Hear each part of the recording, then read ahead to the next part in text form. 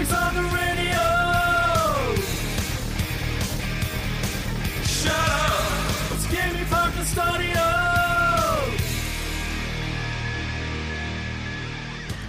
Welcome to episode 56 of the Big Week in Gaming podcast, streaming live on YouTube late Sunday nights Australian time. I'm joined by Mike. Howdy ho. Sweeney. Hello there. On Sunday the 17th of October. This week we'll be discussing Nintendo Switch's online expansion pricing, the analog snazzy new OS, impressions of the zombie co-op shooter Back 4 Blood, and our hands-on, well, Sweeney's hands-on, with the minimalistic Square Enix RPG Dungeon Encounters. As always, if you want to check us out on socials, go to BigWigPod on anything, Twitter, Instagram, Facebook. We barely post at all. You can go find us there. I should get Mike in charge of the social account. And as I said, do you really want that? No, I don't. And as I said, we will be streaming live on Sunday nights. So, you know, earlier in the day on Sundays, US time and UK time. I don't know what the UK time is. You should be more familiar with this, Swinny. Got no idea. Okay. So swin a lot. It's probably like Never in the middle learnt of the it, night. even though I have a reason to. It's 11:48 a.m., so lunchtime. Ah, cool. Have a cup of tea, Have a listen cup to of tea. us rant on about games for a couple of hours. No, fair enough. I like in the intro, like I always try to make things as it's the show, you know, during the intro it's like an hour impressions, and no matter what I write, Intergod always takes it to and my review or Swinny's impressions, and I'm like, no matter what I do, It's just he's gonna boil it down to that point. It's like I believe in just to truth and irk journalism. Hey, I was pretty good this week. I felt like I read more of the script than I usually do. All right, well, why don't we get stuck straight into what we've been playing? So this week, Mike, we've been both playing similar games, so I thought we'd kick off with you because I played one extra game. So what have you been playing / what have we been playing? So there you go, Swinny. It's about us. It's about we. We have been playing a couple of games. So Metroid Dread was one of them. So We're not together. It makes it sound like we're playing it together now. So. Yeah, we hold hands and skip, and then we get together and play some Metroid Dread. No, so we both played Metroid Dread. I think you'll talk about your bits and pieces later, I think, in more detail, but I am what I believe is at the end of the game, so I've experienced most of it now. You, I think, have gone maybe a little further. Maybe not all of it. Just to pause you there, sorry to interrupt. Yeah. How do you not know it's the end of the game? Like this No, game, I don't think it is. I don't think it is. As in, this game is really clear if it's the end of the game. It's like I have a feeling the current boss that I'm up to is probably the last boss, but I don't know, and I don't want to read spoilers or anything. So maybe I'm wrong. No, whatever, we'll see. So yeah, we'll talk about it in a bit more detail. But love the game, absolutely love the game. And I think, Swinny, you were going to tell us something about it maybe later? Yes? No? I was going to I say... remember asking about it. No, the fact that I'm just really annoyed at our current postal service because I ordered the game. It wasn't available for pickup in my local EB Games, so I had to order it through their online store. And I'm like, you know what? I really want this game. I'm so sick of seeing the spoiler articles. Every single website has spoiled certain moments, bosses, and I'm like, I just need to play this bloody game. Yeah. And so I spent the extra $10 for what I thought was going to be Express Post, and I know I should have thought more of it, but I'm, you know what? It's Wednesday. I'm going to pay for Express Post, and it should be here hopefully by the end of Friday. Because it's Express Post. Or Saturday, because they deliver some stuff on And Saturdays. it still hasn't arrived. So basically I wasted $10 for absolutely nothing. And now I'm like, I just don't have the energy to like figure out who do I complain to potentially resolve it, because I don't think there's any way I would get that $10 back. So it's like... No one's going to care. So no, I haven't played it, Mike. I'd like to. And Okay, it's my own fault for not organising it earlier. I'm not saying like there's a way I could have gotten the game earlier, of course, but I didn't think that it would be that much trouble to get it express posted to me. Well, I just to jump in, just probably because like half our listeners are from the States, so just so people understand, in Australia we still have lockdowns for this thing called COVID-19 that the rest of the world has moved on from, And curfews. You can't say that word in videos; you get demonetized. No, they've changed that now. Oh, you can say it now. By the way, let's not forget the curfews as well. We're not allowed to go. Well, that's outside where our you houses two after guys 9 are. o'clock. You guys are in Yeah, Melbourne? we are. It's illegal to walk outside the house after 9 p.m. Not that nerds like us would really crazy. do anything outside the house after 9 p.m., but in the unlikely event I got hungry or something. Well, I was literally calling you guys last night, like at 10, 11 p.m. Drove to the guy's ocean. showing off. So you know that definitely like the curfew matters to me. But Show off. in the time that you have been waiting for Dread, which is especially shit that there's been some massive spoilers that like having experienced it myself, like I would have been filthy if that was spoiled for me after like 20 years of waiting for this bloody game. I've now 100% of the game and started a hard playthrough to try to get the time. I won't even spoil what the time is that people would need to target, but I mean that shouldn't be a massive spoiler for anyone who has anything to do with Metroid. They all know that you need to get it in and under certain time limits to get sort of optional endings, although they're just images normally. So It's pretty much the original speedrun game in many ways. So it is like that's the amazing thing about Nintendo, right? There's so many things they do that are just it sort of started whole fields and everything like that just from simple games. So the last thing I just wanted to say before heading back to Mike on what else you've been playing is I think I've bumped this game up, man. And I don't want to overhype it for you, Swinny, because I know that you're like haven't played it yet. I'd give it a 10 out of 10. Like, and I'll say it's an Whoa. imperfect 10 out of 10, and I know you hate that. So it's not a 10 out Swinny. of 10. It is a 10 out of 10. It's a 9.8. It's definitely not to the same level. Like, if it was a tier list, and I shouldn't say that because I do want to do a Metroid tier list, but it's freaking good, man. Like, I honestly think it's really pushing up against being my second favorite 2D Metroid, which is saying something. So yeah, it's just having gone back and just playing some of the puzzles and the late game puzzles. Man, they love Metroid, the team at Mercury Steam. Like, I really tip my hat to them. Like, it is such a challenge what they needed to do, and it's just incredible how well they've executed. So I cannot wait to hear what you think of the game. there's one funny clip going around at the moment, and it's relatively spoiler free. Do you know David Jaffe? Or I think that's how you say it, David Jaffe. Is it Gaffy? whatever. Yeah, but I know who you're talking about. Yeah, the guy, like the God of War guy and Yeah. everything, and now he streams a lot, and he's like lambasting the game for bad game design because he didn't realize there's like a piece of the roof he needed to shoot, which is clearly signposted by the enemies in the room above you, and it's like, then they've cut in the clip with all these other streamers and everything just casually shooting the roof. Because the game naturally teaches you to do that in It actually does. the teach you. tutorial and all this Yeah. stuff. So it's like, man, like, and that guy's like, he's obviously very, well-regarded video game Massively. designer, Yeah, but massively. clearly he didn't get that one. Well, you're a bit of the master of the schedules, Winnie. We should do a special on game design and just, especially old game design versus modern game design and, how much space a developer is given. Because you look at stuff like Dark Souls and I feel like, people still criticize From Software saying it's inaccessible to games, it's unfair, it's wrong the way that they set out their games. I think it'd be a really cool topic to cover because, just the last thing I'll say, because we've gone on for a while about Dread, is just, like they've really respected the franchise and tried to modern it as much as possible, but also, nod to some of the things that happen in the earlier games in a really smart way. And I don't think ever really blocking your progress. So, I can't wait to hear what you think of it. And I'm not necessarily expecting, knowing you, that you'll think it's one of the greatest or anything like that. But I just, be really interested to get your thoughts on it. Look, I've never played a Metroid game I didn't like, so I'll preface that by saying my copy of Other M is unopened. So, True. And Mike, going back to you just on Back for Blood. Yeah, I had a couple of other thoughts about Metroid Dread. Oh we'll yeah, talk go about on, them go later. on. If it's massive ones. No, just I'm relatively newish to the Metroid franchise, I guess, having just recently played Super Metroid.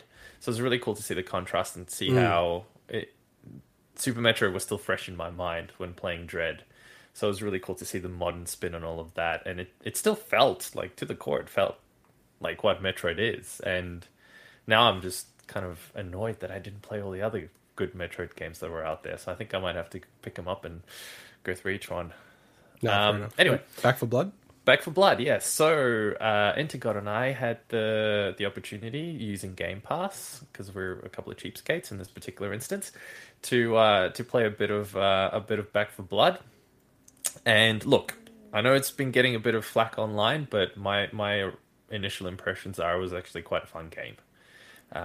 Well, we do have a special segment where we're going to dive into it We later. won't go into all the details, but yeah, we played a bit. Another evening you weren't there, unfortunately, so we couldn't do that. So we had to play with a couple of other friends, and I also tried this solo campaign. So got some thoughts on that as well. Yeah, all right. Not a lot. I didn't finish it or anything like that. I just want to check out what the difference is. Yeah.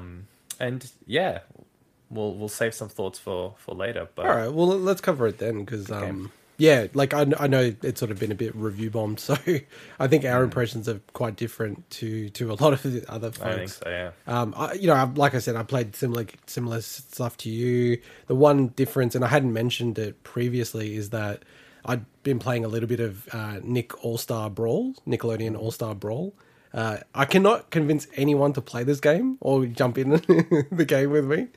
But actually, my wife's brother plays Smash a lot, and I went to their house, now that the lockdown's, easing, at least in Sydney, and just catching up with family and stuff. And he had a go at it as well. And he's very much of the same opinion of me. It's just very, tight, just such a tight game, really fun, but absolutely a budget game. And bare bones to the core. So bare bones. But, personally, I kind of felt and it sounds stupid because it's fundamentally a big company behind it. But I was I just want to support this developer, the same developer of Slap City. I feel like they've really done something. They've been super passionate about it. I really hope it's successful. And, hopefully, they've already had discussions that, if the game gets some traction, they believe that they'll be able to get voice acting in the game. I think that's the biggest flaw of the game, honestly. Out of everything. They have rollback netcode for even Switch 1-on-1, and they have it free-for-all 4-player rollback for other systems. So, the core elements are all there for this game. It's just the voice acting is so odd when you play it initially. When you play it for a bit, you don't really notice it. But I'd love for you to have a crack maybe when I'm down in Melbourne, Swinny. So I've watched a lot of this game. Because obviously it's huge in the Smash community, and they want it to be a thing because they want an alternative to play, and one that's got rollback netcode out of the box officially and everything. But there's not even, for me, it's even watching it, the lack of voice acting impacts your enjoyment of even watching it, and some of that's just the fact that there's not even any grunts or when people are swinging their sword or whatever, and there's just. It just feels almost like you could just replace his characters with polygonal models, like the original Smash 64, and it's there wouldn't be that much more life to it. The character models and everything generally look really good, but as you said, it's you can tell that obviously it doesn't have the budget of a Smash, not you'd expect it. But my question for you, Intergod, is there anything in the way at all of single-player content at all in the game? Yeah, I mean, there is. It's not with Smash Ultimate, and I'll just explain this so everyone understands as well, how you have this sort of arcade mode where you can progress through, say, 10 battles. It has that, and it has one-liners at the start of each one. So, it has some structure of who you're fighting, why you're fighting them, little lines and stuff like that. Not much to it. This game is super bare bones. So bare bones.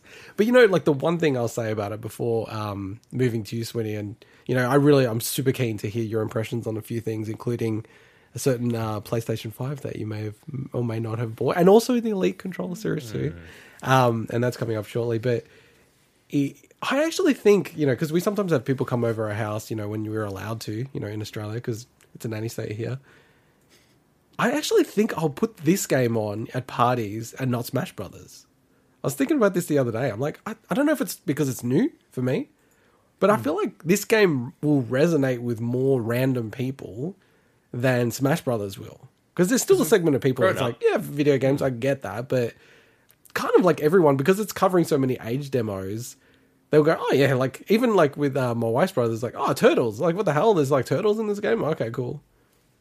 Cat dog. So I don't know. Like I'll see. When we have some people over, I think some people want to come over and play Smash. So I might throw this game on instead and see how it fares. But yeah, like how about you, Swinny? What have you been playing this week? A few things, just like normal. So the first is I've been playing a lot of Dungeon Encounters. Later on in the show, I'm actually going to talk about that in depth. About I put about 6, 7, 8 hours, I can't remember exactly, into that. So I have a really good feel for what they're going for with that game. Also I didn't necessarily start it this week, but I put more time into Final Fantasy IV. So after beating Final Fantasy II, Final Fantasy IV was next on my checklist for my gaming resolutions.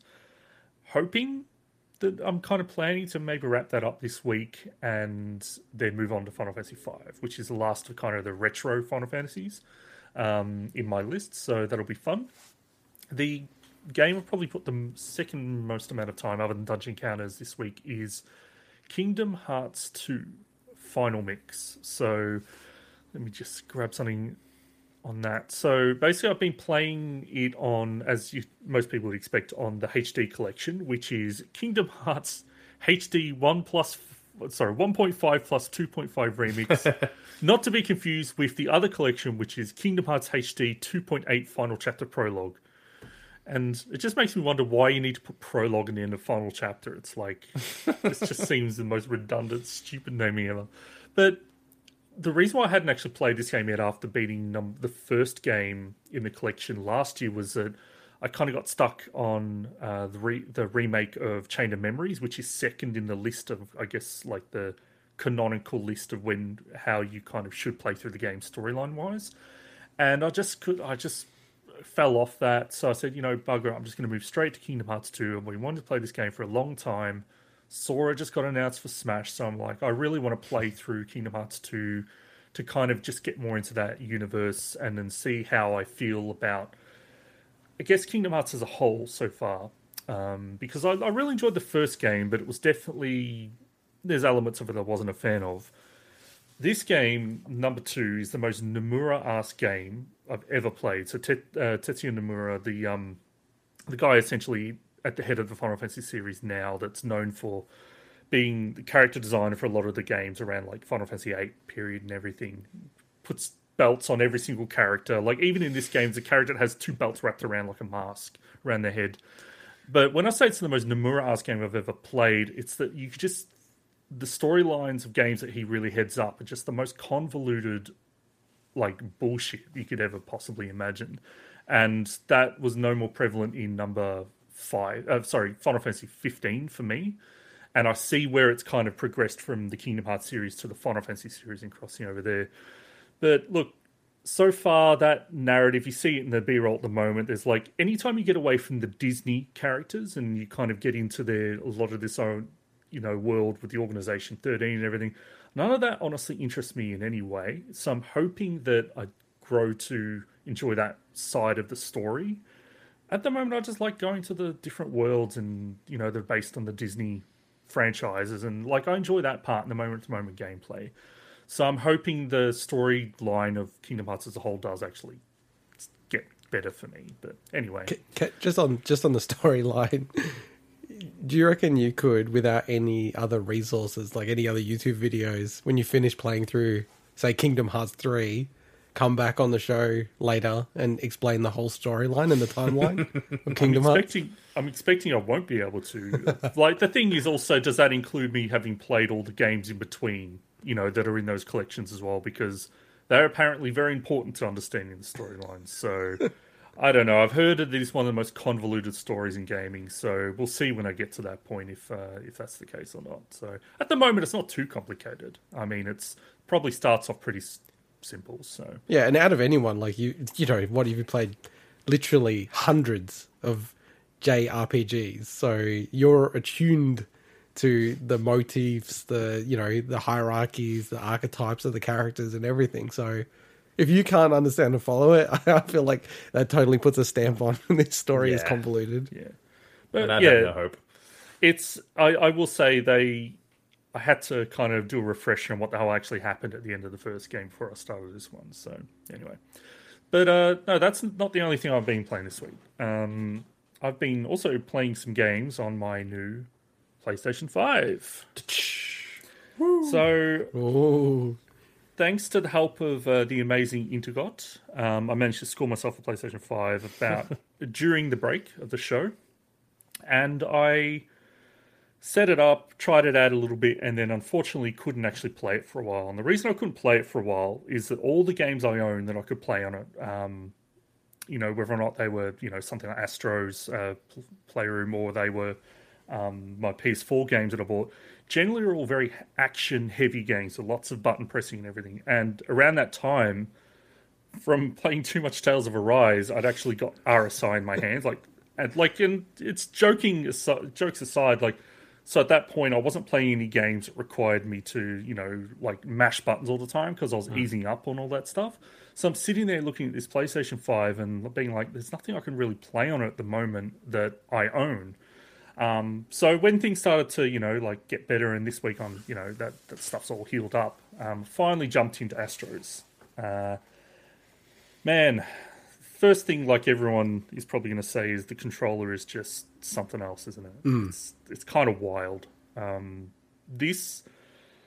Nintendo get a lot of credit for advancing innovation in terms of controllers and hardware, but often I feel that they do it in a way that doesn't feel like it's going to move past that point. Whereas a lot of the stuff in the DualSense, specifically the haptic feedback and obviously the triggers and everything, it's just I could see so much potential with this stuff. It's kind of wild. It's a crazy piece of tech. And the thing for me is that obviously the touchpad was there for the PS4, but I never had a PS4. So even the touchpad itself is a brand new piece of tech that I've never dealt with. And when you're in Astro's Playroom, which is just an absolute delight to play and just amazing. just on Astro before you move on, just quickly, how many hours have you played it? It's a very short game. I'll get back to that in a second. Okay, cool. So I'm really I keen just to hear want your to thoughts finish on off talking about the controller before I move to the game. So the section where you're actually rolling the ball using the touchpad was actually one of the most impressive things to me, because that's something I've never done using a controller ever before. And I know it's, you have the Steam controller originally tried out for that stuff, but I've never used a controller that has that kind of input device to it. But yeah, look, just wrapping up some overall, I guess, hardware and interface thoughts. Obviously, it's an amazing machine. Having one in my house is very different than looking at one in a picture. I realized that I'm not a fan of the way it looks sitting next to my TV. It makes me actually honestly want to get black faceplates. Black face plates. Black face face. I need to mark this time. Okay. You're the one I said black face plates. Okay. You're the one that interpreted that differently. What I heard. I'm literally going to put on YouTube a YouTube short and then have the thumbnail Justin Trudeau in blackface on the side of the I want to get PS5. black face plates, right? Yes, that's better. Not black face plates. Black face plates. Oh, no. Yeah, you're the one that interpreted it that way. So the reason being is just so it's honestly less of an eyesore. And I don't think the Series X looks amazing or anything, but it's just a black box, right? So you kind of whereas the PlayStation 4 looks like some bloody, we talked about it before, looks like a Mass Effect gun I've got sitting next to my TV. Someone described it on a podcast, and I think it's so apt that, you bring a lady or a guy home, sitting down on the couch, and maybe they're not the biggest gamer, right? If there's a Series X, it's whatever, right? That's totally normal. Yeah. The PlayStation 5 draws your eye. You look at it, you're like, Yeah. what the hell is this? Like, what is this guy into? Just like even I had weird. the comical nature of even setting the stand up. I was like, what am I doing? This is a video game console.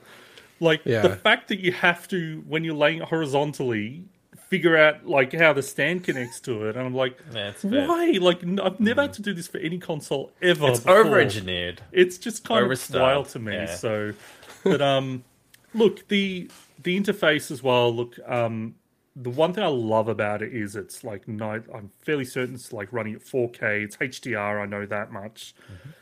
Series X doesn't do that. Like it's one of the things that really annoys me about Series X is its actual user interface doesn't run at HDR. So every time you swap there from a game that's running HDR, the TV has to flick back. And it's so look, So the PlayStation 5 looks amazing on my TV, the interface itself. And it sounds great. Like I've been trying to 3D audio, but I've only got Astro to really try it with. Eventually I'd like to give it like Returnal a shot with that stuff and really see what that is capable of. But I thought that the Xbox, they did the update for 4K. So it's just 4K, but not HDR. Look, if it's 4K, possibly, but the HDR is what I noticed because I'm playing a lot of games that are running, especially Xbox One games like Kingdom Hearts that are auto HDR. So every time my dashboard, it has to swap back, and it's just jarring. So Yeah, that's horrible. That reminds me of, that. like the PlayStation 2 era where some games would be running at 240p or 480 and like interlaced, and it would like flip back on some TVs. Like CRTs were fine, but you plug it into anything else, it just blows up capture cards and everything. I have heard that it may be in the cards. So, but yeah, look, overall, I need to spend more time with it to really, judge how I feel about it. Like, it's a fantastic system.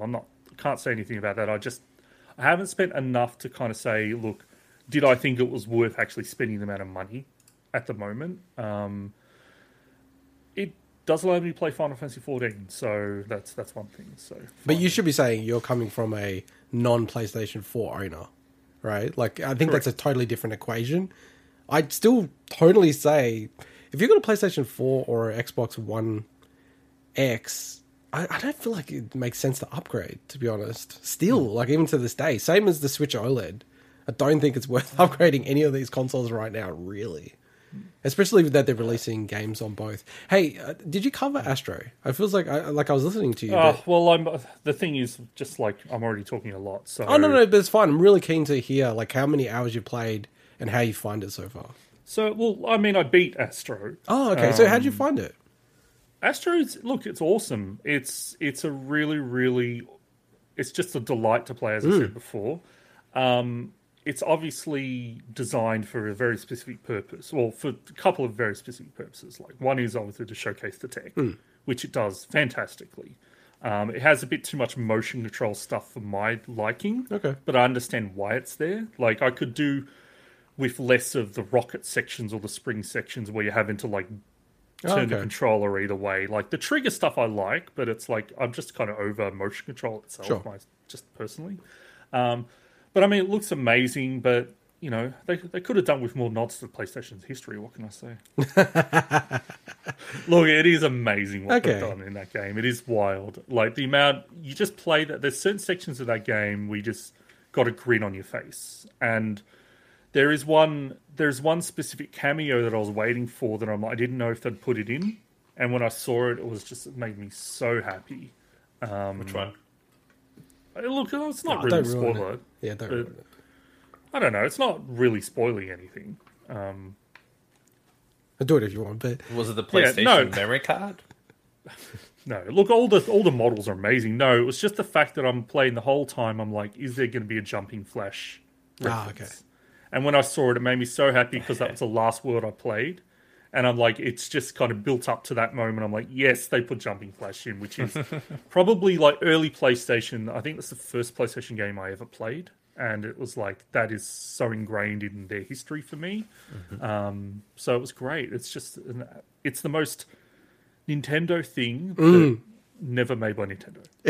Literally, as you were talking through it, that's exactly what I was thinking. It's the way it shows off the controller, and just how integrated and how many ideas they play off it. I think it definitely struck me better than, or more than, a lot of other people.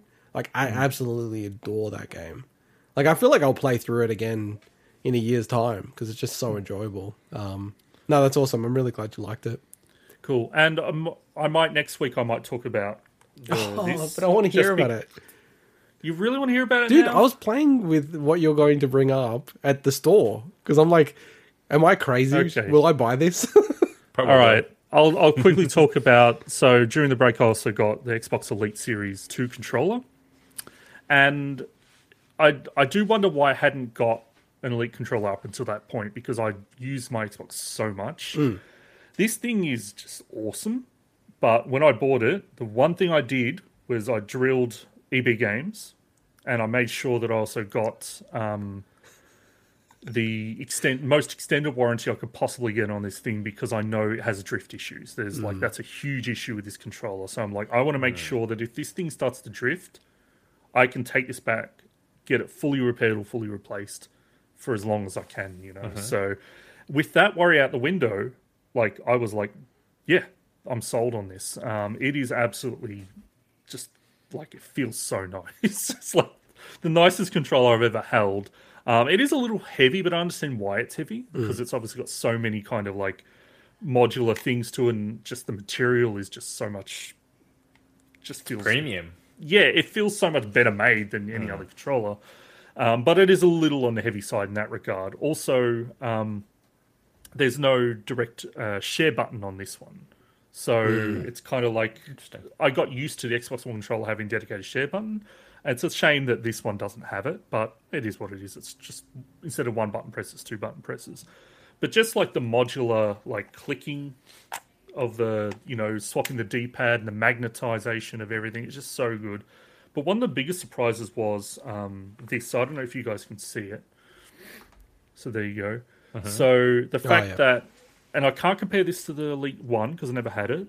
I was actually really surprised to know that you could charge the controller in the case. Yeah, I don't think the original had it. I don't remember Dude, that on it. That was the biggest complaint that people had outside of Drift, that you couldn't charge it in the case. And Microsoft was like, people want to charge it in the case? Like, what? Yeah, So then they go, all right, we'll do it. That's what you want. Yeah.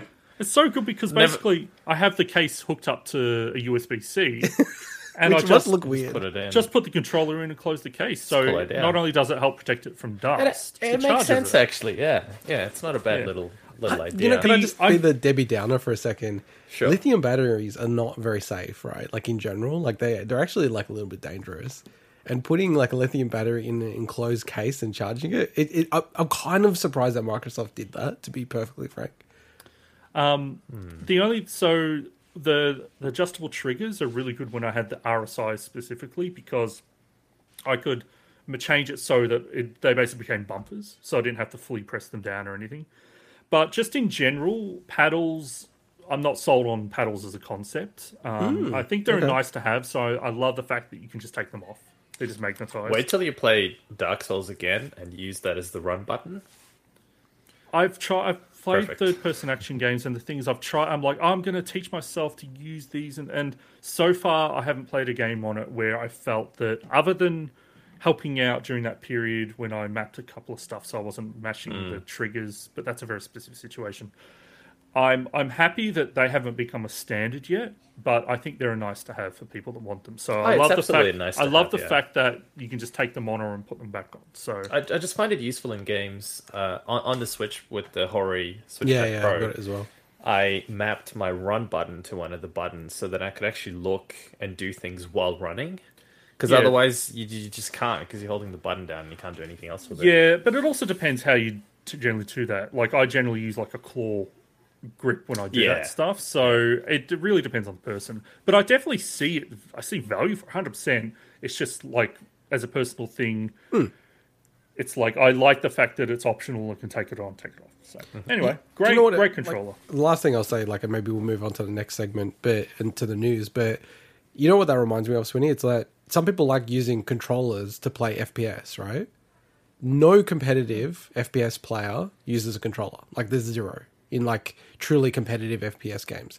But it's also super valid that some people go, I just like a controller playing FPS. Like, I feel comfortable. That's like, you know, like what's great. And I think those back buttons / paddles, they definitely are an advantage, but it's probably like a, plus 5-10% for a lot of games, and probably just doesn't matter for, like a lot of situations. You can get through the game without it, obviously, because most people don't have them. So, all right, cool. No, I was really keen to hear your thoughts on the controller Series 2 for the Xbox Elite, because I was so close to putting it on the Christmas wish list, but then I feel like, they're going to release like a Series 3 and I'll get like a filthy about it, like with the force feedback, just linking it back to your impressions on the DualSense. I was like, oh my God, I'll get so filthy if they did that. I got rid of mine. The original, sorry. I had the original Elite controller, and the QA on them was just appalling at the time. I got it at launch. Okay. And I was really disappointed at the QA, just because $250, you expect it to be pretty spot on, and there was just these little idly-biddly issues. And I had other friends with buttons that would get stuck, stuff like that, which is surprising for a 250 Australian dollar controller. Yeah, that's crazy. All right, well, let's jump into the news. So the first news story that we have is around Switch Online expansion. So Nintendo has revealed full details and pricing as part of the Animal Crossing Direct of the upcoming expansion upgrade for their Nintendo Switch Online membership, and it has caused a little bit of a kerfuffle. So coming on the 25th of October 2022, the upgrade will double the price in Australia. So if you're on a single, it will go from about $30 to 60 Australian dollars. A family plan, exactly the same. So it's gone from a very reasonable $55 to $110 now. And amazingly, it's even more expensive for our US friends, most of our listeners. It's like a 150% increase. So for them, I think it's gone from about $20 for a single membership to $50, which is incredible. And they've also eliminated, just similar to Sony, the 1 and 3 month options. So you have to get it in a full chunk, 12 months now. Just going through the library, both for the 64 and Mega Drive quickly, and then we'll probably just, open it up to our thoughts on it. So again, for the 64, you can play locally, you can play online. Biggest piece of news for me was that they've confirmed that in the PAL regions, this is very archaic now, what are we bringing up? But they actually will have 60 hertz versions, so 60 frames, not 60 frames per second per se, but 60 hertz versions. So in Australia and the UK, we actually played in a lot of the games slower versions of the games, including the sound, which is pretty amazing to think about it now. But they have confirmed that if you play it in English, it will run at 60 hertz. If you play it in any non-English language, it will run at 50 hertz, and you can play a 50 hertz English version if you want, but I don't really know why you do that. The 8 games at launch that have been confirmed: Dr. Mario 64, Mario Kart 64, Mario Tennis Sin and Punishment, Star Fox 64, or Lilac Wars as it was called in Australia, Super Mario 64, Ocarina of Time, Winback, Covert Operation, and Yoshi's Story. And they've also confirmed 7 future titles: Banjo-Kazooie, F-Zero X, Kirby 64, Mario Golf, Paper Mario, Pokemon Snap, and Majora's Mask. On the Mega Drive side, also very similar with the local and online co-op play, just like they already currently have. And the 14 games are Castlevania Bloodlines, Contra Hardcore, Dr. Robotnik's Mean Bean Machine, Echo the Dolphin, Golden Axe, Gunstar Heroes. I don't know how to say this one. Do you know how to say this one, Swinny?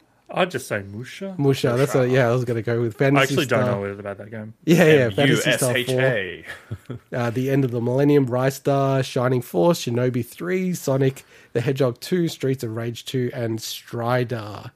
The other thing that they confirmed, which wasn't confirmed prior, is that they're actually including a DLC, which they announced separately, which was the Animal Crossing New Horizons Happy Home Paradise DLC. So in Australia, that's priced at $37.50. If you have this expansion pack, it will actually come with it, which is interesting. If you've got a lot of Animal Crossing players in the house, it probably makes sense. And then the other thing that they'd already announced, but they had it on sale, was the Nintendo 64 controller, which is 70 Australian dollars, and the Sega Mega Drive / Genesis controller, which was 70 Australian dollars. And the 64 controller is already sold out in America and in Australia. Big surprise. On the day that it went live.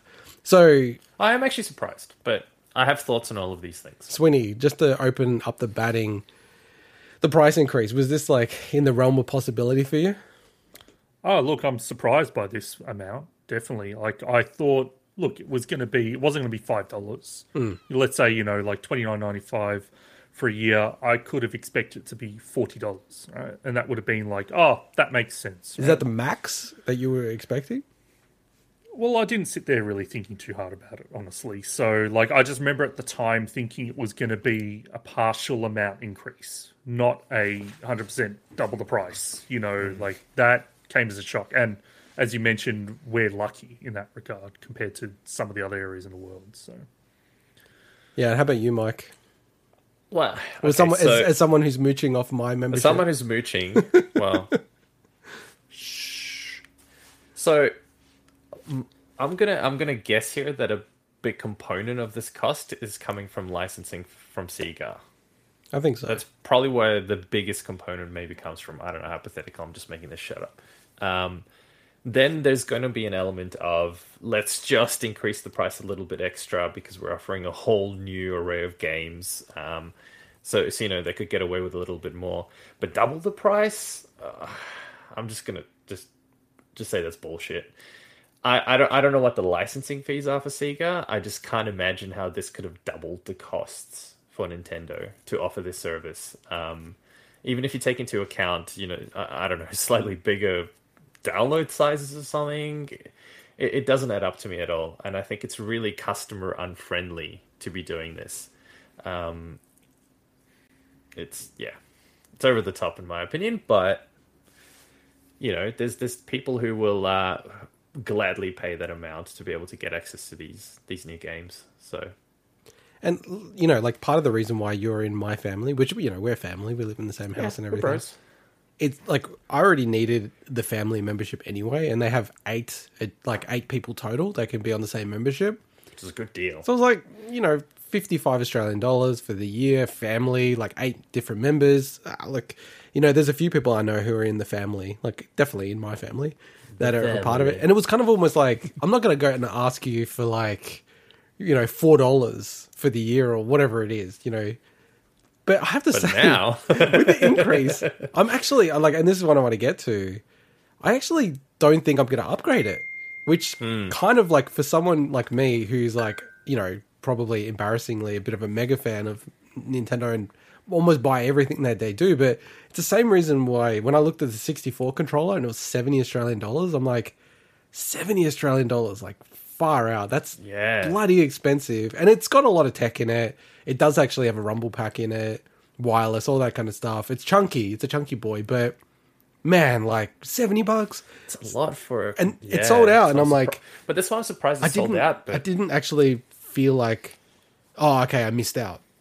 I just actually, like, my feeling was, oh, I'm kind of glad it sold out because then I don't have to worry about buying it and for like now, getting weak and buying it. How about you, Swinny? Because like I said, you're muting off my thing, so it's really like if you bother me and want to get the 64 thing, and then we'll work it out. But Swinny, I'm not.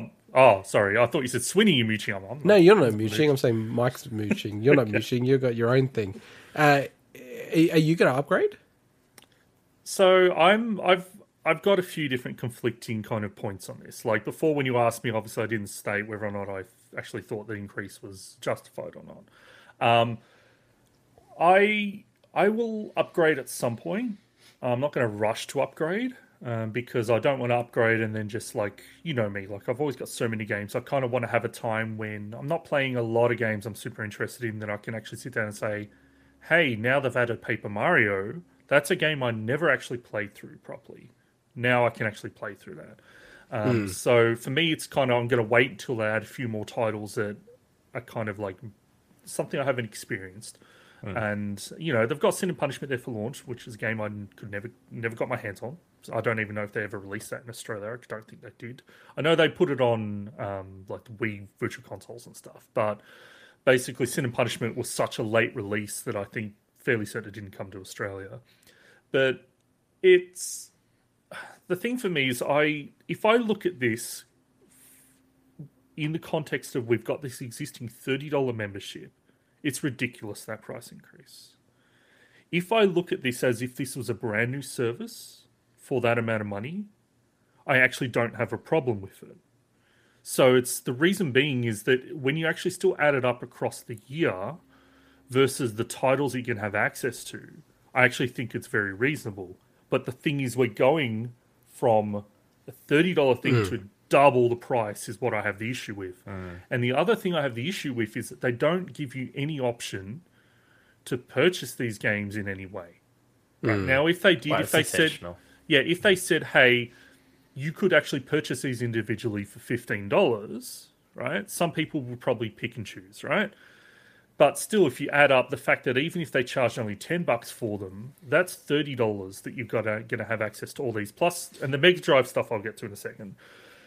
Like, there's these, a lot of these games are actually very substantial games, like way more than the SNES games, and definitely more than the NES games. So you're actually getting much more content than you like compared to those other services. But the jump is the thing I have the problem with, and and the fact that they're cutting out the ability to only get it for 1 or 3 months. So That's I think absolutely ridiculous. That this all looks sorry, I don't mean to butt in, but this all looks intentional to me, obviously. Because they know that if they offer 1 or 3 months, people will just get the 1 or 2 games that they actually want to play from the catalog, and then that's it. They'll drop the membership. Maybe they'll get it for another 3 months or something just to finish the games they want, and then that's it. So they force people, I'd imagine, to do it for the full year so they can pay the full price. Probably only play 2 or 3 of those games. Again, obviously not offer them separately, because then people would just buy the 1 or 2 titles they actually give a shit about. This is intentional. Clearly, it's intentional. I mean, and again, I find it extremely customer unfriendly to do it this way. So it's such a, to me, I feel like it's such a, it makes sense for Nintendo to do it, but because I've never been a huge Nintendo lover, I guess. I mean, I've appreciated the games that they've made. But I'm just seeing through this, if that makes sense. I'm seeing the sneaky marketing that they're using. And to me, it's almost hypocritical of them to do these really cool, family-friendly games, yet have really, really horrible tactics like this, in my opinion. Have you ever met a company that they were inspired by called Disney? I know. It's literally changed their whole corporate culture, Disney, when they did one deal with them with the Hanafuda cards. Sin and Punishment never released in the West, actually, for 64. I don't know why I didn't remember that. One thing for me, Sweetie, was like, I feel like genuinely, like, let's be real, the Nintendo Switch Online shit. Like, it's the worst of all. Download rates are the worst. It's genuinely worse than the 360. It's probably more on par with the Xbox original Live, and maybe worse than that. No voice chat. Flaky as hell. Smash is annoying if you're not got a LAN connection. Even when that, it's still not ideal. I kind of just wonder though, with the price point they hit originally, everyone's reception was like, "That's cheap. Like, it's shit, but it's cheap." Right? Which I think if you're a business, you're never wanting to hear that. If people go, "Oh, that's really cheap. It's really crap. It's cheap." You want people to have a bit of a mixed view on it, and then you go, "Okay, we've priced it right." I feel like I wonder if they've gone far out with like, price is wrong. We need to bump it up. How do we do this? And this is kind of a bit of the correction that they've made to take some of the punishment. Good point. And it's shit. Like, it's way too much. I feel like even with the correction, even if they shaved like $10 off it, it's way more reasonable. Like, if they said it was like $50, I'd be like, dude, like $50, really? But this is so much. It's gone the other way. I don't think I'm gonna get it. I'm in the same boat as you, Swinny. Like, I don't need any of those games. I've played almost all of those games. Probably 3 of the games I'm really keen to play are actually the confirmed future games. So I think I'll just hold out there. Sorry, go Swinny. No, the last thing I was going to say was, I think the selection they've done for the Mega Drive is actually absolutely fantastic. Like, Castlevania Bloodlines, Contra Hardcore, like, those games are such classics, especially Contra Hardcore. And then you add in Phantasy Star 4, which I've never played. Like, I'm actually mostly keen to play those games because I grew up with the SNES, right? Yeah. Now, no, that stuff's been available, a lot of them on Mega Drive collections and things. I'm not talking Sonic. That game's been released, like Sonic 2 and all that stuff. It's the fact that, like, Castlevania Bloodlines hasn't been available on that many things, or Contra Hardcore, you know. So I am really keen to play that. And I know that wasn't really part of the announcement news, but it does form part of the fact why I would be okay with subscribing to this. I just wish they didn't force you to do it for 12 months. That is the part that I just can't fathom. Yeah, you're like, great point. Like the Mega Drive Genesis titles, like the best Sonic game. It's actually an insane list of Gunstar games. Heroes, games Yeah. like that are absolute classics. If people do subscribe to this and they've never played the Mega Drive or Genesis, like get into this catalog. Like you pretty much play any of these games. Echo the Dolphins are okay, but most of them are like either the best in their series or just standout games on their own. Maybe for the final point with you, Mike. Two final points. I wonder how much it would cost to just get a 64 with secondhand somewhere, and then just get one or two of the games you actually want to play. Way more. Just give me the It'll short probably story be on that more one. nowadays, yeah, unless you get lucky at a flea Like market. 100 years worth of subscription. It's also the fact. It's also So the maybe fact. it's not so bad. It's also the fact that unless you go down the emulation route, like just getting them to look, you could like most of the ways you're going to be Yeah. able to get them to look on modern TVs aren't going to be great unless you spend a lot of money anyway. So Sorry, I just bumped my microphone if you could hear that in the audio version, but I was trying to grab the Wii U that's on my desk. I mean, like, that's the thing, right? I can Switch still one for just now. play the Wii U version of all of these games which are on Virtual Console, until they take the store down, though. which they will. So very shortly now. Yes, yes. After this, surely they will. So just a quick point about the DLC for Animal Crossing. Also the free DLC. Is it too little, too late? I don't know. I mean, I've been out of the Animal Crossing game for quite a while. I don't know if you. I don't think you're still on it. I believe this is their last big update for the game. Okay. So that they said essentially it's like that's why it's like a big paid expansion pack. And But I mean- they will sell tons of this, or people will buy the upgrade. Like this will sell because people want more. Absolutely. Just Don't to get me wrong, clarify, because I don't want to do a correction. So there's two DLCs essentially. There's the title upgrade that Animal Crossing is doing to version 2.0. So that's free. There's a bunch of stuff they're adding in there, and it's actually really cool stuff like Brewster and a whole bunch of other stuff. And then there's the paid DLC, which is like based on, it's pretty much the 3DS game, which was a separate game that was linked to New Leaf, but this is like integrated as DLC, which has been the strategy of Nintendo now. I don't think it's too late. I think it's actually really good. Just going back to the whole DLC being part of it, I have seen some takes from people saying, I wonder if like DLC will be a part of this thing in the future.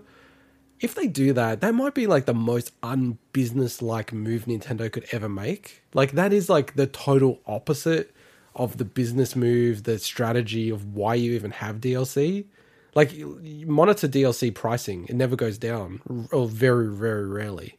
And only fractionally, because you're already talking about people who have to be pretty into the game to then want the DLC extra. It doesn't make any sense to have that as like a Game Pass alternative. But I think this is a good test case for them. I don't think it is, because Animal Crossing is the second most popular game on the Switch. And if you look at the people who buy Animal Crossing, they're not necessarily... Like, if you look at the segments of the market, they're like some very distinct people. Like, some people bought the Switch only to get Animal Crossing. So that's why I wonder if they included it to try to get people across the line to bump it up and expand what they're playing a bit more. But we'll see. Like, I'll be super interested. I think if they do it, they'll probably do like something like Luigi's Mansion DLC as sort of like a part of the expansion. That would be my prediction if they go down that path, because that game sold well, but probably not as well as they wanted. And that's a weird DLC. I don't think it really sold well. So cool. All right. Well, let's move on to the next story, which is about my favorite company. It gets a lot of heat. I feel like I'm gonna. I've actually stuffed up the thing, so I'll do it like this. So this actually works. Oh, okay. Yes, cool. It gets a lot of heat, but one thing it doesn't get is products out to people.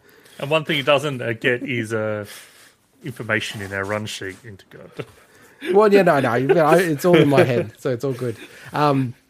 So what are we talking about? We're talking about Analog. So Analog, every 16th of October for like 4 years straight now, have released a new product or announced a new product. And as Mike rightfully criticized, the last two announcements, which were last year the Duo, which is, PC Engine, TurboGrafx clone, FPGA clone, hasn't even had an announcement to say you can order it. And then the Pocket, which was 2 years ago, to the day, effectively yesterday. I have two on the way, and they have been delayed twice, so it's December now. And I do get nervous when I think they'll be shipping it from like, you know, their factories in China / Vietnam or wherever it is, then all the way to Seattle and then all the way to Australia. I feel like I might not see it until like Feb or March or something like that. It's going to be brutal. Especially when Australia Post get involved. Yeah, true. In that case, it's probably 2024, but yeah. So when they did post on Twitter to say, hey, we've got like a special announcement and all this stuff, man, I think I said to you guys from memory, like I got like super, super nervous, right? So I was actually very pleased, and I'll run through this fairly quickly. Fairly pleased to see that they didn't announce a new product, like massive tick. They really were just talking about, you know, what's happening with analog going forward, and then also like with the Pocket itself. So what they did is they sort of, you know, showed off the UI, the operating system for the Pocket called the Analog OS. And like number one off the bat for people who are listening, check it out. It looks, to me, it's so sick. I love the interface. Like the interfaces with Analog to me are just like perfection. Like they're so well designed and thought through. Like the Pocket itself can display any color, obviously, but the whole interface is built around a black and white motif that to me just looks really, really cool.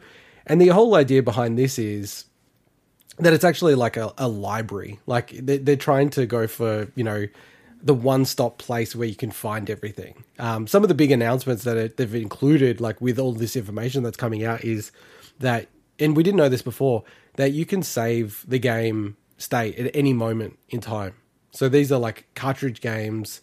You can just press the button and actually save your state and pick it up later. To me, even though I already ordered 2 Analog Pockets, that was like almost the most important thing for me to know what they're doing around that, because I was like super nervous to go, shit, if I'm trying to like find, even with Game Boy games where they're built around, you know, get up and go, not being able to just like pause really quickly and then go to something else and then pick it up again.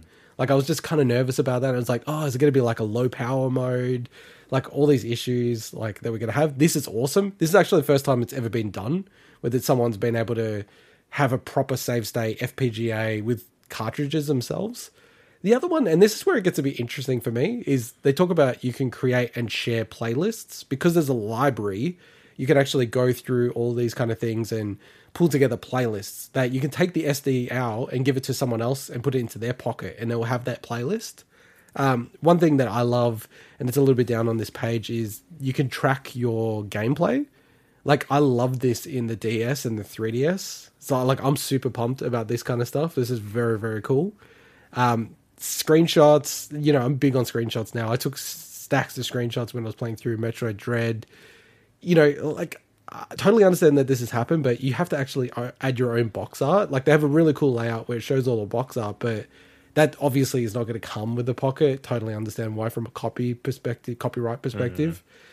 And they are treating this as like a reference level database. You know, so they're putting in a lot of effort, just like they do with their FPGA, to actually get this working. We already knew that you can plug this into like the CRT, the like handheld or like an LCD screen. It did make me realize like these are LCD screens, not OLED screens. And they are making that, like just reinforcing that to people just to remind them that it is that.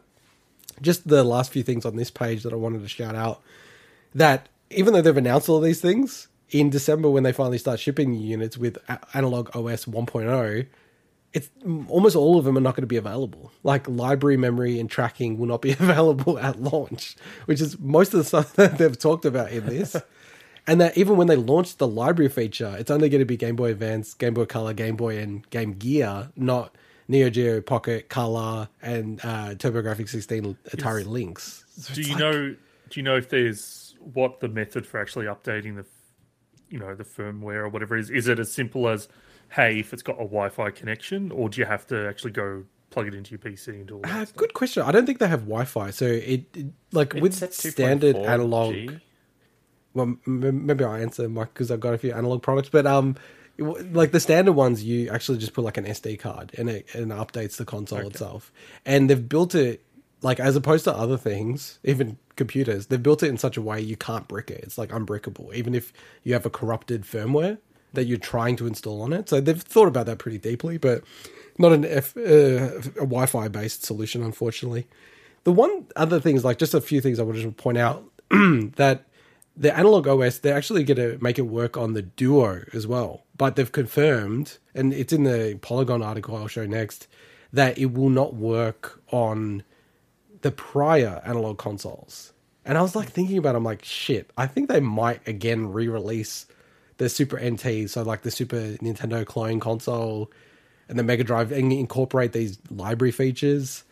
And, you know, they're obviously trying to protect themselves with some of the disclosures here where they talk about, you know, Analog Pocket does not play copyrighted ROM files, plays legacy game cartridges via the cartridge slot. And the other critical one is it doesn't operate using any BIOS files or any other entities, and it designs all of its hardware from scratch. So, like, you know, they seem to be pretty good operators, the guys who run this company. I think that they've already thought through if they get sued, you know, like how do they stand up against all that kind of stuff. Here on the Big Week podcast, Big Week in Gaming, we ask important questions. And the question I have for you, Intergod. Yes. Have they confirmed if Phil Fish is making the little intro track for this one, for this new OS? Because he did make it, he has made it for the last two. So he made it for the Super NT, and then I think he also made it for the Mega SG. But don't quote me on that one. I know that he did make it for the NT Noir update. So I don't think they've confirmed it from what I remember, but Thank you for giving a very serious answer to a joke question. No, but it's cool. I love the intro for the consoles. They look amazing. Like, this is part of what I love about Analog. Like, it's just very slick, everything that they do. I just going through the Polygon article quickly again, because it actually has the guy who runs, like Chris Tabor, who runs Analog. Like, he's actually quoted and interviewed a little bit. I did find it funny how it says, finally, Pocket gets access to save states and screenshots when it's not even out yet. Yeah, disappointing that they're not going to backport the Analog OS, but maybe that's because of, you know, the functionality of it all. And again, you know, Kevin Horton, or, you know, Kevtris as most people know him, you know, getting a big shout out in this article, which I thought was really, really cool.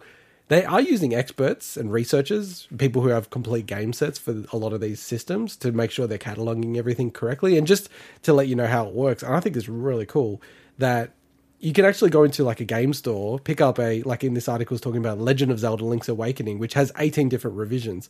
Plug it into the Pocket and it will tell you which revision the actual cartridge is. Wow. So like if you're into that kind of stuff, it's like, to me, it is like the absolute, you know, like, it's like a dream device for me. Like, and I know people are probably going to attack me and say I'm an analog shill, but like for what they're trying to do, it's pretty amazing. And then the last thing I just wanted to shout out is I feel like this whole part that they go into from Chris Tabor is like a bit of an attack on the Mister. And you know what? Like, I will get a Mister. And I don't understand why people need to have like console wars and all this kind of stupidity. And what's happening now is like, it's getting to be like Mister versus analog, which I'm just like, it literally can buy both. Or you can buy the Mister and not buy analog, or vice versa. It's fine. Well, also, one is very much a different level of consumer. Yes. You know, like I would buy an Analog Pocket, right? Yeah. I wouldn't buy a Mister. You know, it's just not... I want the plug and play, or as close to plug and play as you can get with these kind of devices. Well, you know what? It's like you've read this before. Chris Tabor has got you in mind, Sweeney. So he's like talking about like off-the-shelf dev boards. He's actually saying that they believe, because there's two FPGAs on the Pocket, it's a lot weaker than the DE10, which is the one that's all based around the Mister. But he actually is saying that they expect most of the cores, so like, you know, most of the systems to come onto the Pocket. Kevtris, in like this Discord that I'm on with them all, he actually did confirm in the Discord that Super Nintendo Genesis is definitely coming to the Pocket. So it almost seems like officially it will come to the Pocket. And, you know, a lot of the way that they're talking about the playlists and loading games and everything like that, it sounds like when the console, the handheld, and I'm expecting it to be jailbroken, which means you'd be able to play ROMs off the SD card, which they don't approve, but funny enough, a lot of the people who work at Analog are the ones releasing that like firmware, which, you know, ... I just feel like, you know, it's kind of like been built to like be a Super Nintendo Genesis and below like console on the go, which is just nuts. It's very telling that they did the 4-face buttons, really. Yeah, exactly, right? Like, given all the kind of consoles that they're trying to target, even with the GBA, it doesn't need the 4-face buttons. And then the last thing is just that more, like this is from Chris Tabor, that more pockets will be in stock and shipping a bit after pre-orders ship. So, like, trust me, we're trying to do everything we can to keep these in stock. You know, COVID hasn't done anyone any favors, and we've gone to great lengths to produce as many as possible and continue to do so. So, people are always asking about when are they going to allow for pre-orders. It does seem like in December onwards, they will open up for pre-orders again. So, no, like, I thought it was a really cool update. It's been received very poorly by, like, the community who, like, cares about this kind of stuff. You know, I think it's really great. There's, like, a lot of cool features that they're showing off with the Pocket. You know, I'm really, really looking forward to getting mine hopefully in December, but we'll see how that goes. And yeah, like I can't wait to like other people can order it because it's kind of been like a bit annoying for everyone that they haven't been able to actually order it like all this way through. All right, well, let's move on to our next story, and I think I have to go backwards for this one, but over to you, Swinny. Yes. Now, screw that talk about retro fancy handheld collection. Let's talk about a big, meaty, manly RPG for once. So we actually finally got some news, some juicy news about Obsidian's new RPG, Avowed. So for anybody who doesn't remember, Avowed was revealed back in June last year, and we haven't seen anything but the teaser trailer that they showed, which is all cinematics, which is playing in the video podcast right now. But Jez Corden over at Windows Central and also of the Xbox 2 podcast actually got to see some footage, and from everything that he's talked about, it sounds like the game is coming along really nicely, and some really, really cool tidbits that he's being able to share. Some of it is not confirmed, definitely, and like again, all of this is coming while it's coming from a reputable source. Windows Central has been very good in that in the past. Just still, obviously, this is a game in development. Still, you know, any of these details could change. But the game is actually pretty deep into production already. But apparently, it's not like at a playable alpha stage yet. He said that it's likely using the same engine as the Outer Worlds, which is Unreal Engine 4. We don't know about the Outer Worlds 2 yet in that regards.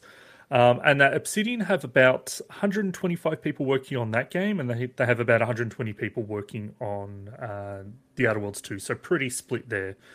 They also have a small team working on, what's the name? Is it Grounded? Whatever that, that survival... Yeah, Grounded. Grounded. So they're also working on that game on the side. Now, to no one's surprise, he said that, it really does look like their take on Skyrim, just like Outer Worlds was kind of like a take on Fallout. But Outer Worlds, interestingly, didn't feel like Fallout once I played it. So it's kind of like, I think surface level, it probably looks that way. But I have a feeling Avowed is kind of probably going to feel different, just because it is based on the Pillars of Eternity world, and they're taking a lot of the elements like the spells and enemies and the lore and everything from that. So also Obsidian, I don't think he doesn't know the scale of the game if it is going to match up to Skyrim, but he even kind of talked about the fact that it's probably going to be what Obsidian did with Outer Worlds, which is smaller in scale, but more like, I guess, more detailed and more narrative driven. Like the smaller you build the game world, the more you can tailor the narrative in a specific way, or at least build branching paths in a more realistic way. So it is set in the Living Lands region of Aroa, I think it's Aroa, which is the world of Pillars of Eternity. So I've only played through the first Pillars of Eternity game. I haven't played through Deadfire. It was a really, really cool world, and I would love to see what it looks like in first person. But I didn't fall in love with Pillars of Eternity as a game itself. Honestly, I think it was a bit too dialogue heavy for me. So I think this is going to be more up my alley, where it's going to be much more... If it's kind of closer to Outer Worlds in that regard, then it's going to be much more my thing. It is going to be more class loadout based in Skyrim, which means Mike is going to hate it, because it's going to probably limit people based more. It's going to be more traditional RPG style. Whereas if you're playing as a magic character, you're going to be more limited in that regard. You can't be a jack of all trades as much, is what he's insinuating. Right. and spells can impact the environment. So in the teaser trailer, they showed like a spell removing rubble. Apparently, that's actually a thing in the game that they've just obviously turned into a cutscene. So it's going to be more pretty. You're going to have more interactivity with the environment. If there's one thing Outer Worlds really suffered is that other than the NPCs and the environment, that it didn't feel like the world was pretty static. Like you didn't really, there wasn't much to move around. There was items to pick up, but it was pretty static. So I'm hoping that's what that means. Is it's going to feel more like a bit of a lived-in world. But yeah, the last point that he said is that he thinks it's a good chance that it's going to be shown off at E3, and likely going to be a 2023 release. So unlike when not BioWare, when Bethesda teased, Elder Scrolls 6. And then, it's obviously a long way off. This is actually deep in development, and we likely see something at E3. So, awesome. Really, really cool. To go from no news at all to this is just great. And a lot of people are super pumped about this. And one cool thing as well is if anyone's interested in learning more about the world that the game is set in, the Avowed subreddit is really, really cool because there's already established lore from the two Pillars of Eternity games that people are actually already writing beginner's guides on the world. So if you're super keen, you like it, you can actually go and check out some of what the world's based on. So absolutely, yeah, nice. That looks really cool. I think we're all keen on this game actually. Like even I'm keen on it. And about that kind of class-based stuff, that's kind of the way I naturally thought Skyrim would work. And it wasn't until I picked the wrong class and I started doing different things, the game started to evolve to my playstyle. And I'm like, oh, okay, I don't have to worry about this. So I probably just need to be a bit more mindful of that going forward, I guess. All right, moving on to our final story before we get to the Minute Mike roundup. And it's more of my type of stuff, which is the Amiibo roundup that we have. So just quickly, like on, because, my wife is like massive on these Amiibo. Series 5 Amiibo. I must admit, when they first said about the Series 5 Amiibo, I thought they were talking about the Happy Home Amiibo, like the new Home Amiibo that they released already. And a lot of people do call that Series 5 like already, which it now isn't, because this is now Series 5. Like there's 48 Amiibo card. I'm hoping they have like a box set because I can buy the whole bloody thing. Like that would be handy for my situation. But yeah, like I'm looking forward to when these come out. They're already for pre-order on Nintendo Store Australia, and I think they'll hit up on EB Games pretty shortly and other places. But one thing I wanted to speculate on is just around the recent Sora announcement. And just to give you the full context here, Mike especially, so far with Smash, every single character that's been in the game, so there's now 89 confirmed characters, right? Every single character up to this point has had an Amiibo, right? Now, a lot of people, that's all they collect. They collect the Smash Amiibo. They've, started from Smash 4, which was on the Wii U, and it's continued through. It's still the same Amiibo, right? The one thing was, I was starting to think about this the other day, and I was like, well, hang on a second. So they announced Sora, and I always say this to Swinny. I'm like, are they guaranteed to have the Amiibo for everything? They've kind of been a little bit wishy-washy on it. They're sort of saying, yes, they are going to do it. No, they're not. Up to this point, we've gone like every single Amiibo. They've said, yep, they're going to have the Amiibo for it. And then I went back and watched the Smash Direct that just happened with Sakurai, where they announced Sora, and that's the last Direct that they ever said they're going to do. And I started thinking about it. I'm like, wait a second.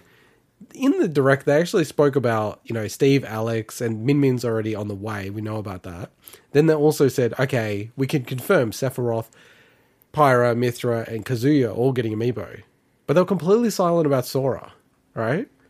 And I'm like starting to think, shit, like, they've said absolutely nothing about Sora. Everyone knows how crazy Disney is about, like, restrictions and everything like that. Then I thought, I wonder what they did with Bayonetta. Like, it's got to be like, this is probably just what happened, right? So I went back to the Bayonetta Direct, like where it was a full Direct around it. And when they announced Bayonetta, they were also like, okay, the speculation, are they going to have all those Amiibo? And then they confirmed, yeah, we're going to have Cloud, Corrin, and we're going to have Bayonetta, right?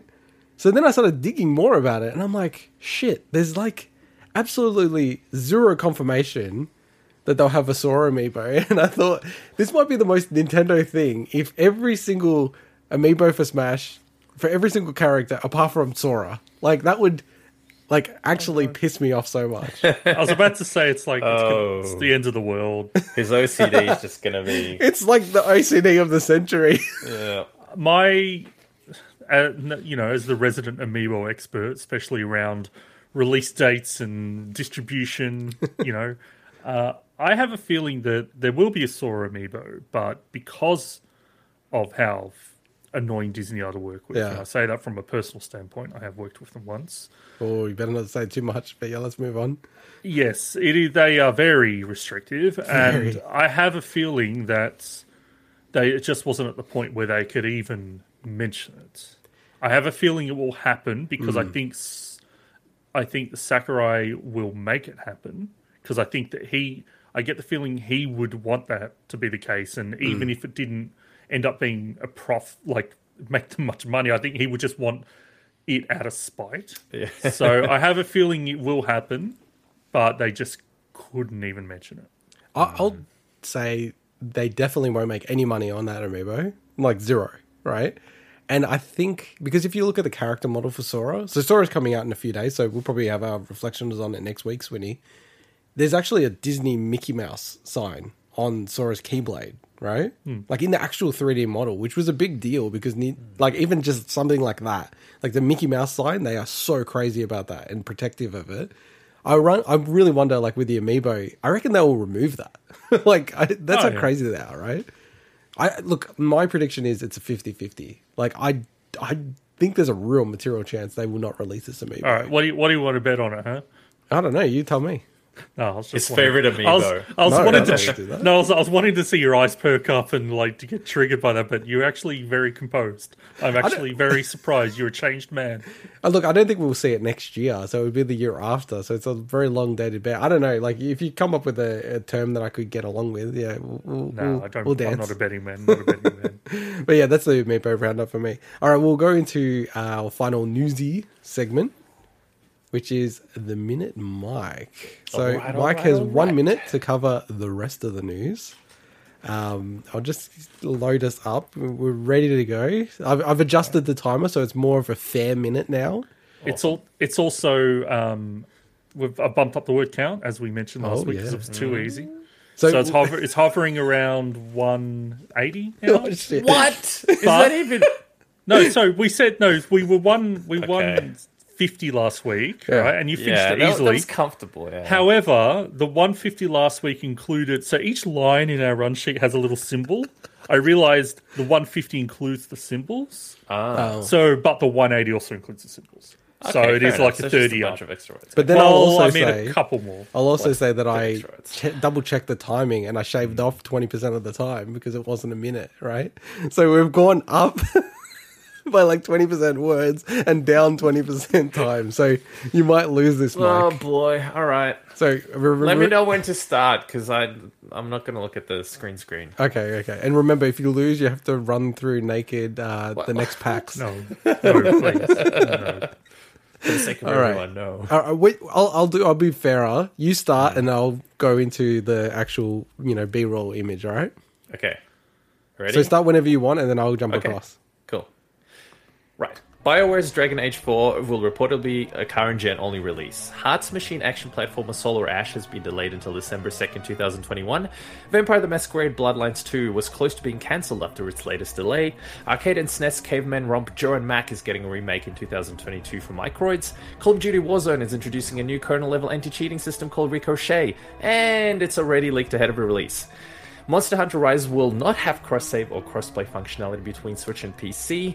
Stalled negotiation between EA and FIFA may lead to the series moving forward without the license. Steam has banned any games that issue cryptocurrencies or NFTs. Fallout 3 on PC has finally removed its Game for Windows Live requirements after 13 years.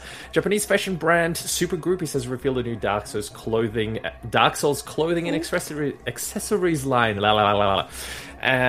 And Billy Mitchell now has permission to proceed with his 2019 defamation case against video game records keeper Twin Galaxies, as well as another famous YouTuber, I believe.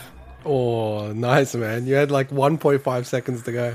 Ooh, even after That screwing up. 1.5 you could have fit in my favorite part of this whole Minute Mike write-up, Which part? the perennial shitheel. Yeah, well, I didn't want to get sued. Hey, that's a good point, man. Nice move, because it's when he's writing this and you're saying it, and Billy Mitchell is a pretty active dude. You notice I didn't say his name after I said that. Said who? We didn't talk about it. Were we talking about the Fallout 3? Yes, totally. Yeah, okay, cool. Well Nice. done, Mike. Well done, Mike. Well that done. was Thanks. that was very tight.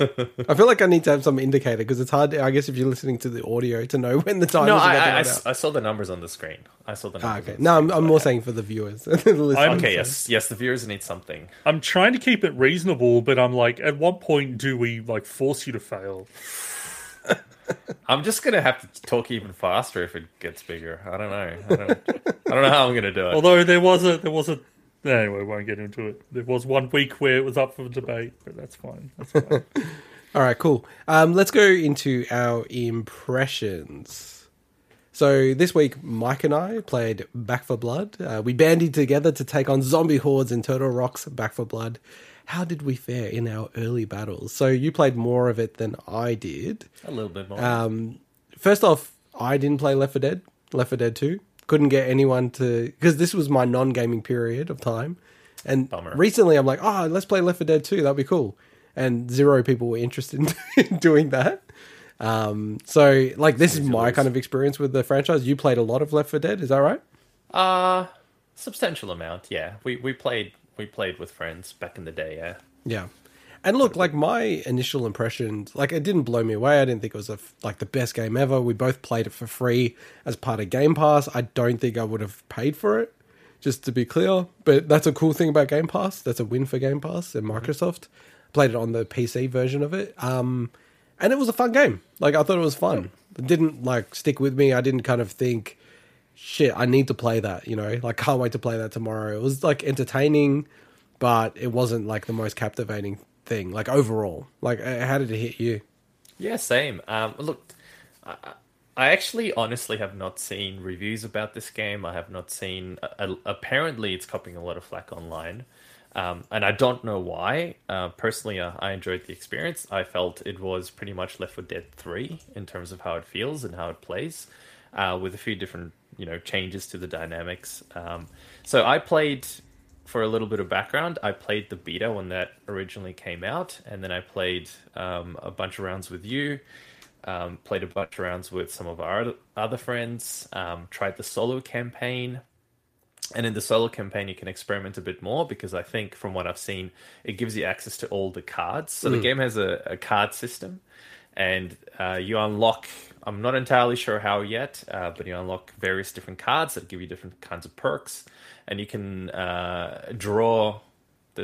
You put some in your deck, and as you play, you can actually select a different card each new stage of the game. So you can mix it up, and you can try different combinations, different variations. So, for example, when I played the solo version, I focused purely on faster reload and more accuracy, but at the downfall is you couldn't use aim down sights. So you purely played without ever aiming down sights, which changes the game a little bit compared to how you normally try to play it. But in terms of the gameplay, I don't know. I find it fun. As you said, it's not one of those games that I think draws you in like Destiny or something, where it's so bloody addictive, no pun intended, that you just feel like playing again and again and again. But I also wonder if there's a bit of a peer pressure thing, because we didn't get an opportunity to play every single night with the same people in the same crowd. And you really do need to have, I think, 3 people, including yourself, that you know and you speak to really, really get the dynamic going properly. But I enjoyed it. I'm actually kind of looking forward to the next one. I wish Swinny would be interested in joining us, because we always seem to be one person short anyway. So, wink, wink. Yeah, the idea of playing a game like that at the moment just hasn't been super interesting to me. Like, I liked Left 4 Dead, but also zombies as a concept isn't generally appealing to me. But Left 4 Dead was kind of yes. What? Oh, Ridden. Ridden. It's not zombies. It's not zombies. You and Sorry. How dare you? Zombies generally dare don't. you. Zombies in other media equivalent. I know. I'm fucking around. I'm dead.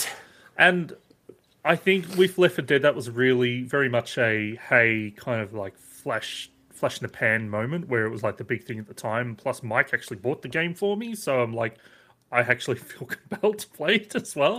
You don't have and to, I but liked okay. it, but also I wonder if the gaming landscape is just so different these days. Like, I just wonder if there's just so many other experiences that kind of are along the lines, like your Vermintides. And, you know, not to mention, as your Destiny, like your live service games that aren't obviously different, but like there are other things like that now that is it special anymore, you know?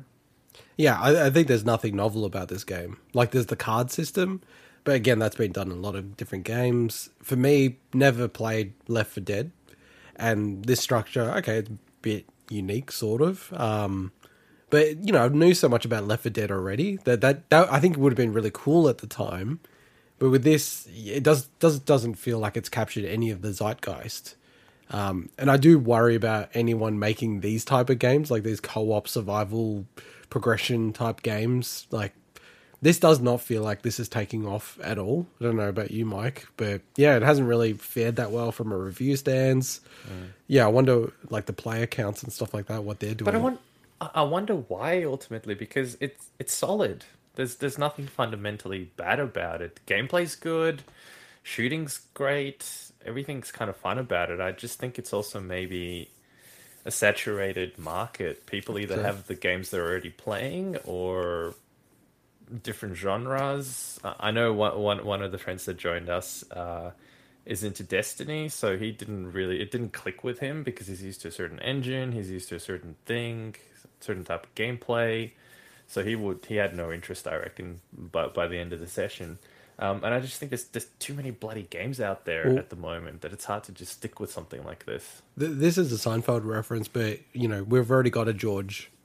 You know, like, I feel like these type of massive online games, they suffer from that. You know, like, I look at Rocket League. Like, if I'm going to play a multiplayer game, I'm like, I just play Rocket League. Like, Rocket League is honed to perfection. And I know it's a totally different game, but it's that multiplayer element to it.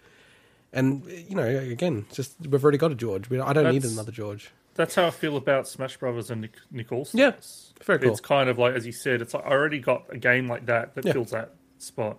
But in terms of Back 4 Blood, I mean, there's definitely a lot more discussion and there's more buzz. This is going to be a horrible comparison, but I think it's apt. It's definitely got a lot more buzz than Evolve, which was Turtle Rock as well, right? So it's definitely a step up from that, as you'd expect. But yeah, like, if this didn't launch on Game Pass, I think would be like nobody would be talking about this game. I agree. I totally agree with that point. Really good I strategy think to put on the Game Pass has really saved it if it's going to do anything.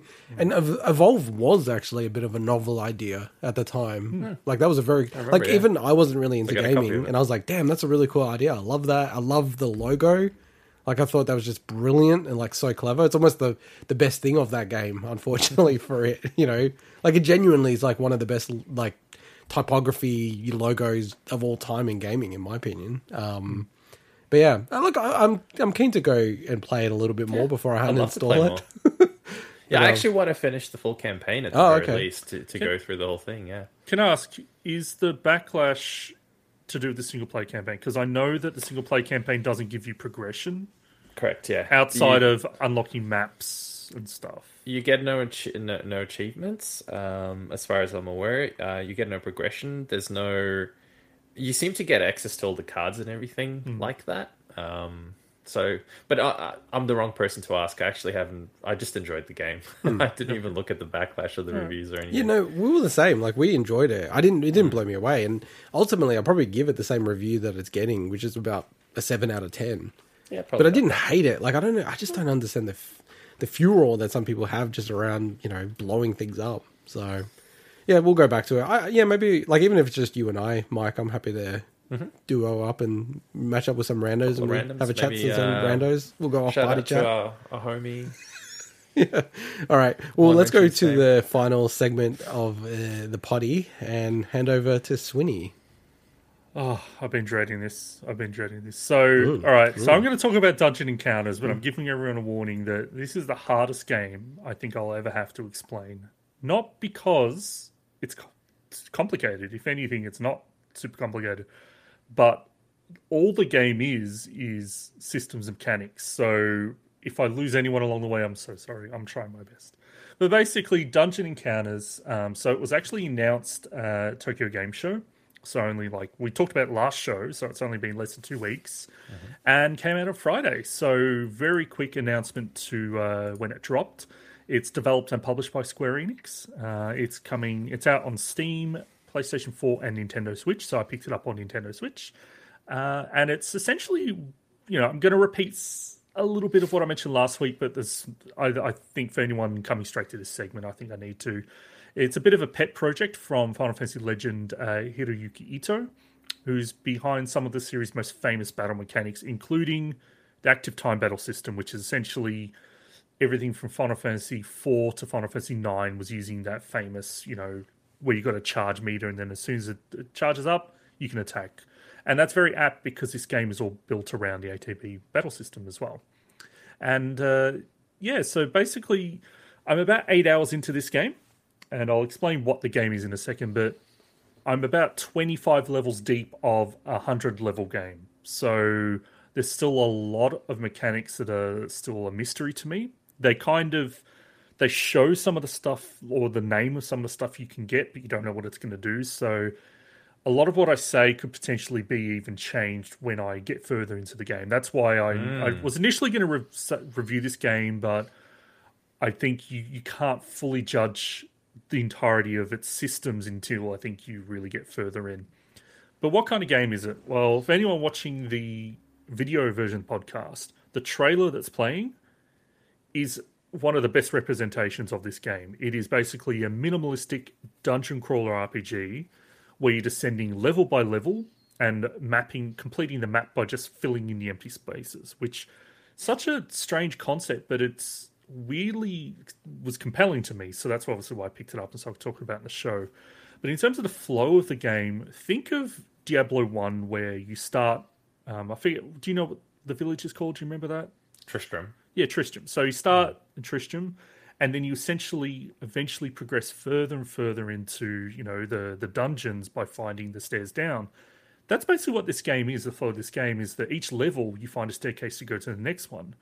And then there's a home base at the top with shops and everything. When you go about 10 levels down, you can get a two-way teleporter that takes you straight back to level 1. There are other shops in different maps as you go lower down. But that flow is it felt very similar to me. It's okay, I am progressing further and there's times when I may need to go back for various reasons. But you start off the game by choosing a party from a pool of different characters and you get one paragraph of story. That's it. It just pops up in a window. It says, hey, there's this academy and this mysterious dungeon appeared. Go explore it, basically. And I get the feeling it's probably not going to give you more story than that. This is purely a game you play for the love of exploration and honestly completionism. It's that kind of game. And the characters have a little bit of flavor background when you look at their profile, but they're all mechanically very similar. I've heard that some of them can do slightly different things as you find them, because you can find new party members as you get further and deeper down. But I honestly have missed a lot of them. I've got to go back and look for them because the ways you find them, you've actually got to kind of search them out using coordinates and everything. Question. Yep. Did you play as the cat? So I haven't found the cat yet. I haven't found Sir Cat, unfortunately. Damn it. So I'm looking forward to finding him. But basically, the map tiles all correspond. So you've got coordinates. So let's say you can see in the footage here for anyone watching, it's level 20, 62, 51. And the coordinates are very important because every single event you find and and different things all lead you to those coordinates. And there's even abilities when you're exploring that you unlock where you can move upwards a level or downwards a level, but there needs to be an empty tile. There needs to be a tile when you do it. So having a knowledge of where the maps are laid out actually got me to get a pad out, a pen and paper, awesome. And actually write some of this stuff down. Now, some of it also, when I'm I really need to remember where that shrine is because it will heal me from this horrible status element I'll get to in a second. A lot of that stuff it will record in your log, so you can always look that up. But I still found myself using the screenshot functionality of the Switch a lot. Even for things like you're exploring the map and you will come across a map puzzle that will say, find this point, and it'll give you like a little grid and you have to find it. And I don't know if they're always on the same floor, so they're showing at the footage there. And you get really cool items from that. But then they also have math puzzles where it will show you a sequence of numbers with missing digits. And you've got to figure out classic like sequences and whatever you call it to then fill in the coordinates to then go to that floor in that space to get the special items. So again, that's getting me to break the paper out and suddenly start to figure out, it's so cool. It's add 7 then -3 for each additional digit, and that's what it is. So and that's only like the third puzzle, and there's probably like 20 of them. So it's really, really neat. But yeah, like as I'm saying, you're exploring, you're finding different events. Some of those might, be healing stations. But then there's all the battles, and thankfully this game there's no random battles in this. You can, once you've got this ability, which you get like in the second level, and you equip it, you can always see them on the floor. Some of them, like they're numbered. Well, they're all numbered, so it actually keeps a log in your battle log of what those numbers mean. Most people aren't going to look them up each time, but there's times when you may come across one that's like a super overpowered enemy. So you're like, well, I'm going to ignore anything that's got a D in front of it because that's like a super overpowered mob. But the battles themselves is where the actual, I think, complexity of this game comes in. So exploring the map and everything, that's very chill. It's almost like Picross-like in the sense that you just kind of just laid back and playing it. But when you get into battles, it gets a bit trickier. They do play out like active time battles like Final Fantasy VII and Final Fantasy VI, but all your enemies also have an ATB gauge. So as much as you're watching your own ATB gauge, you're watching their ATB gauge to know when they're going to be launching their attacks. Mm-hmm. And you can put it to wait, so anytime it charges up and it's your move, theirs aren't charging up. Or you can set it to active if you really want, but I wouldn't do that myself. But each character and each enemy has 3 bars underneath them, like a physical defense, a magic defense, and HP. And you need to get rid of like all of the physical using physical attacks or all the magic defense using magic attacks to then be able to do damage to that HP. So what you've got to do is you basically got to balance your party with different kinds of attacks and different kinds of abilities. It's like I found having to manage my party's gear, like that is way more important in this game than almost any RPG I've played in a long time. Basically because you've got to be flexible for any situation. So to give an example, like out of my 4 characters, we've got one that will deal, like purely physical damage, but then has a backup random magic damage ability, and another one will focus on magic, so that you've got enemies that have high either way. You can deal with either one. But then they've got like you can find like some of the cool items I was talking about. You can find a gun that petrifies enemies for a 30% chance. So it's like balancing your party is actually super important, and it's the part of the game that when people play it first, I've read some Steam reviews and heard some comments. The first 5 levels are like, okay, this is really simplistic. Like, what the hell is this game? But once you start getting deeper, the actual systems get way deeper, and it is a lot more strategic. So I'm really adamant about anyone that's interested in trying this game, don't give up after like the first half an hour, because it gets a lot deeper and a lot more strategic. So the last thing I'll say is that the game's pretty punishing. Like, you can get petrified. If you get one of your characters get petrified, they basically taken out of your party and they stay on that tile. And you've got to like go find some shrine on another level just to heal them and come back and get them. Damn. That kind of stuff I think is going to get easier though, because you'll probably find abilities that protect against it and stuff. So that's where I'm talking before about even the stuff I'm finding a little punishing will likely get easier, but then they'll introduce more things that'll make it more complicated. So, so in general, I'm really having good fun with the game, but it's very much like, look at the trailer. If that kind of game looks like it's going to be a fun time, you're probably going to like it. Just give it a chance, as I said, after the first like half an hour. But if you look at it and go, what the hell is this game? Like, who would want to play that? Then like this game is like $35 to $40. Like it's not a cheap game, so I don't know if I can say it's justified at that price yet. Plus the music, it's the worst thing of the game. Like for a Square Enix game, you'd expect the battle themes to generally be really solid. It's like butt rock renditions of classical music pieces, and they change every 10 levels. But there's only so much. Like I had to turn it down halfway because when you're exploring the maps, it's like nice environmental sounds, like running water and birds chirping, and then you go into battle and it's like it's like there's the most. I don't know what they're thinking there. Really, I don't know what they're thinking. So maybe that gets better. I don't think it will. But at the end of the battle, do you get the? You do get a little celebration thing, but it's with the same guitar, so it's like it just. Okay. I don't know.